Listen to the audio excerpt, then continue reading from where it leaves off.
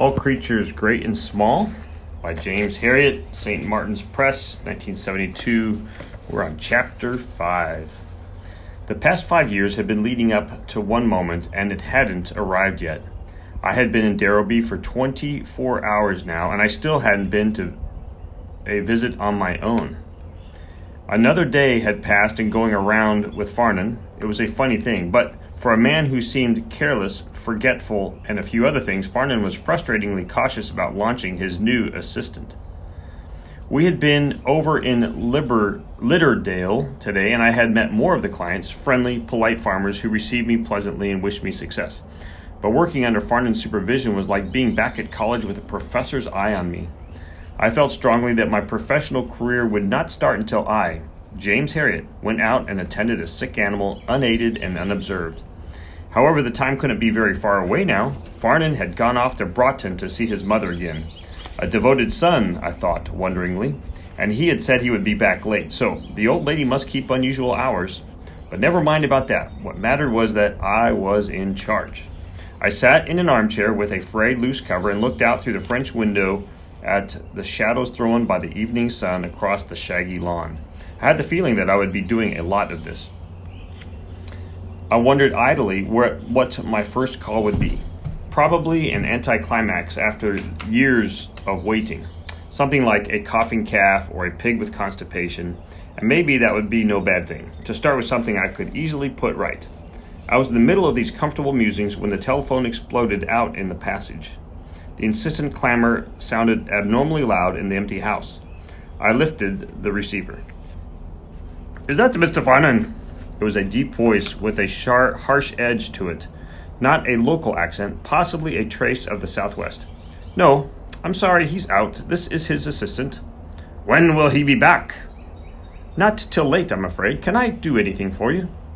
"I don't know whether you can do anything for me or not." The voice took on a hectoring tone. "I am Mr. Soames, Lord Hulton's farm manager. I have a valuable hunting horse with Colic. Do you know anything about Colic?" I felt my hackles rising. "I am a veterinary surgeon, so I think I should know something about it." There was a long pause, and the voice barked again. "Well, I reckon you'll have to do. In any case, I know the injection the horse wants. Bring some Colic with you. Mr. Farnan uses it, and for goodness sake, don't be all night getting here. How long will you be?" "I'm leaving right now." "Right." I heard the receiver bang down on its rest. My face felt hot as I walked away from the phone. So my first case wasn't going to be a formality. Colics were tricky things, and I had an aggressive know-all called Soames thrown in for good measure. On the 8-mile journey to the case, I reread from memory that great classic, Carlton Reek's Common Colics of the Horse. I had gone through it so often in my final year that I could recite stretches of it like poetry. The well-thumbed pages hovered in front of me, phantom-like, as I drove. This would probably be a mild impaction or a bit of spasm. Might have had a change of food or too much rich grass. Yes, that would be it. Most colics were like that. A quick shot of ericoline and maybe some chlorodyne to relieve the discomfort, and all would be well. My mind went back to the cases I had met while seeing practice. The horse standing quietly, except that it occasionally eased a hind leg or looked round at its side. There was nothing to it, really. I was elaborating this happy picture when I arrived. I drove into a spotless graveled yard surrounded on 3 sides by substantial loose boxes. A man was standing there, a broad-shouldered, thick-set figure with very trim in check cap and jacket, well-cut breeches, and shiny leggings. The car drew up about 30 yards away, and as I got out, the man slowly and deliberately turned his back on me. I walked across the yard, taking my time, waiting for the other to turn round. But he stood motionless, hands in pockets, looking in the other direction. I stopped a few feet away, but the man still did not turn. After a long time, when I had got tired of looking at the back, I spoke. "Mr. Soames." At first, the man did not move. Then he turned very slowly. He had a thick red neck, a ruddy face, and small fiery eyes. He made no answer, but looked me over carefully from head to foot, taking in the worn raincoat, my youth, my air of inexperience. When he had completed his examination, he looked away again. "Yes, I am Mr. Soames." He stressed the Mr. as though it meant a lot to him. "I am a very great friend of Mr. Farnan."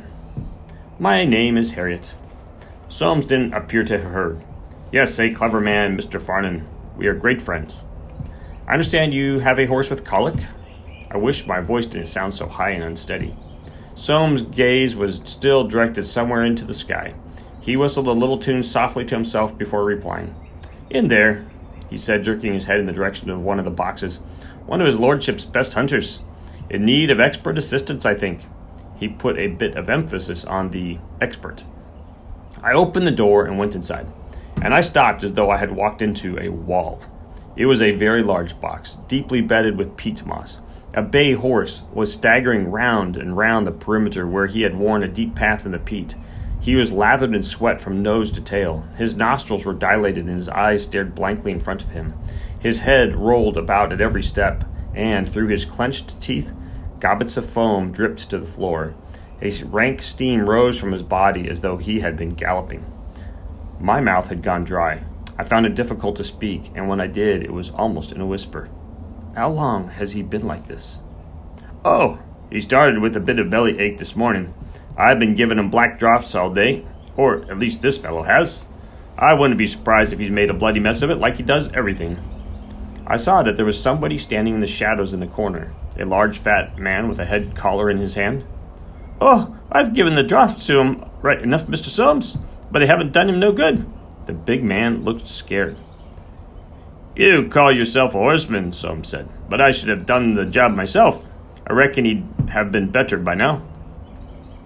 It would take a lot more than a black draft to help him, I said. This is no ordinary colic. What the heck is it then? Well, I can't say till I've examined him, but severe, continuous pain like this could mean a torsion, a twisted bowel. Twisted bowel, my foot. He's got a bit of belly ache, that's all. He hasn't passed anything all day and he wants something to shift him.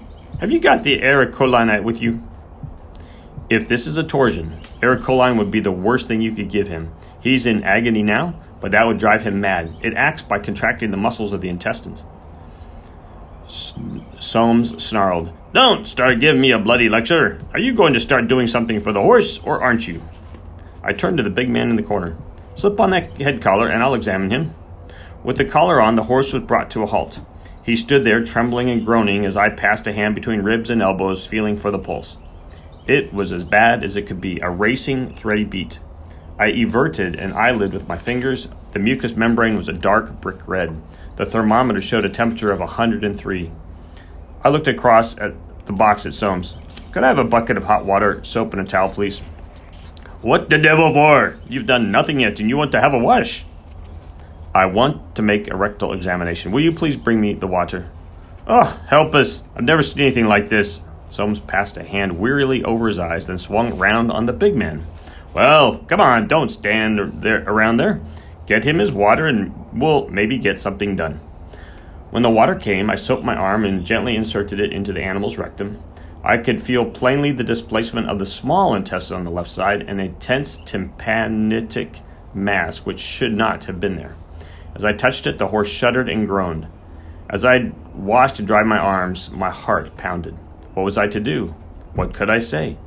Soames was stamping in and out of the box, muttering to himself as the pain-maddened animal writhed and twisted. Hold the bloody thing, he bellowed at the horseman who was gripping the head collar. What the hell are you playing at? The big man said nothing. He was in no way to blame, but he just stared back stolidly at Soames. I took a deep breath. Everything points to the one thing. I'm convinced this horse has a torsion. All right, then. Have it your way. He's got a torsion. Only do something, will you? Are we going to stand here all night? There's nothing anybody can do. There is no cure for this. The important thing is to put him out of his pain as quickly as possible. Soames' face screwed up. No cure. Put him out of his pain? What rubbish is this you're talking? Just what are you getting at? I took a hold on myself. I suggest you let me put him down immediately. What do you mean? Soames' mouth fell open. I mean that I should shoot him right now, straight away. I have a humane killer in the car. Soames looked as if he was going to explode. Shoot him? Are you stark raving mad? Do you know how much that horse is worth? It makes no difference that what he's worth, Mr. Soames. He has been going through hell all day, and he's dying now. You should have called me out long ago. He might live a few hours more, but the end would be the same, and he's in dreadful pain. Continuous pain. Soames sunk his head in his hands. Oh, why did this have to happen to me? His lordship is on holiday, or I'd call him out to try to make you see some sense. I tell you, if your boss had been here, he'd have given that horse an injection and put him right in half an hour. Look here, can't we wait till Mr. Farnan gets back tonight and have him let him have a look? Something in me leaped gladly at the idea. Give a shot of morphine and get a way out of it. Leave the responsibility to somebody else. It would be easy. I looked again at the horse. He had recommenced his blind circling of the box, stumbling around and round in a despairing attempt to leave his agony behind. As I watched, he raised his lolling head and gave a little whinny. It was a desolate, uncomprehending, frantic sound, and it was enough for me. I strode quickly out and got the killer from the car. Steady his head, I said to the big man, and placed the muzzle between the glazing eyes. There was a sharp crack, and the horse's legs buckled. He thudded down on the peat and lay still. I turned to Soames, who was staring at the body in disbelief. Mr. Farnan will come round in the morning and carry out a post-mortem. I'd like Lord Holton to have my diagnosis confirmed. I put on my jacket and went out to the car. As I started the engine, Soames opened the door and pushed his head in. He spoke quietly, but his voice was furious. I'm going to inform his lordship about this tonight, and Mr. Farnan too, and I'll let him know what kind of assistant he's landed himself with, and let me tell you this. You'll be proved wrong at that post-mortem tomorrow, and then I'm going to sue you. He banged his door shut and walked away. Back at the surgery, I decided to wait up for my boss, and I sat there trying to rid myself of the feeling that I had blasted my career before it got started. Yet looking back, I knew I couldn't have done anything else. No matter how many times I went over the ground, the conclusion was always the same. It was 1 a.m. before Farnan got back. His evening with his mother had stimulated him. His thin cheeks were flushed, and his pleasant smile he smelt pleasantly of gin. I was surprised to see that he was wearing evening dress, and though the dinner jacket was of old-fashioned cut and hung in loose folds on his bony frame, he still managed to look like an ambassador. He listened in silence as I told him about the horse. He was about to comment when the phone rang. A late one, he whispered. And then, "Oh, it's you, Mr. Soames." He nodded at me and settled down in his chair. He was a long time saying yes and no and I see. Then he sat up decisively and began to speak. "Thank you for giving the ring, Mr. Soames, and it seems as though Mr. Herriot did the only possible thing in the circumstances. No, I cannot agree. It would have been cruel to leave him. One of our duties is to prevent suffering. Well, I'm sorry you feel like that, but I consider Mr. Herriot to be a highly capable veterinary surgeon. If I had been there, I would have no doubt I'd have done the same thing. Good night, Mr. Soames. I'll see you in the morning." I felt so much better that I almost launched into a speech of gratitude, but in the end, all I said was thanks. Farnan reached up into the glass-fronted cupboard above the mantelpiece and pulled out a bottle of whiskey. He carelessly slopped out a tumbler full and pushed it at me. He gave himself a similar measure and fell back into the armchair. He took a deep swallow, stared for a few seconds at the amber fluid in the glass, then looked up with a smile. "Well, you certainly got chucked in at the deep end tonight, my boy. Your first case, and it had to be Soames, too." "Do you know him very well?" "Oh, I know all about him. A nasty piece of work and enough to put anybody off their stroke. Believe me, he's no friend of mine. In fact, rumor has it he's a bit of a crook. They say he's been feathering his nest for a long time at his lordship's expense. He'll slip up one day, I expect." The neat whiskey burned a fiery path down to my stomach, but I felt I needed it. I wouldn't like too many sessions like tonight's, but I don't suppose veterinary practice is like that all the time. "Well, not quite," Farnan replied. "But you never know what's in store for you. It's a funny profession, ours, you know. It offers unparalleled opportunities for making a chump of yourself. But I expect a lot depends on your ability." To a certain extent. It helps to be good at your job, of course, but even if you're a positive genius, humiliation and ridicule are lurking just around the corner. Once I got an eminent horse specialist along here to do a rig operation, and the horse stopped breathing halfway through. The sight of that man dancing frantically on his patient's ribs taught me a great truth, that I was going to look just as big a fool at regular intervals throughout my career. I laughed. Then I might as well resign myself to it right at the beginning. That's the idea. Animals are unpredictable things, so our whole life is unpredictable. It's a long tale of little triumphs and disasters, and you've got to really like it to stick it. Tonight it was Soames, but another night it'll be something else. One thing, you never get bored. Here, have some more whiskey. I drank the whiskey and then some more, and we talked. It seemed no time at all before the dark hulk of the acacia tree began to emerge from the gray light beyond the French window. A blackbird tried a few tentative pipes, and Farnan was regretfully shaking the last drops from the bottle into his glass. He yawned, jerked the knot out of his black tie, and looked at his watch. Well, 5 o'clock. Who would have thought of it? But I'm glad we had a drink together. Only right to celebrate your first case. It was a right one, wasn't it? Well, I love you. Have a great day, and I'll talk to you later. Bye.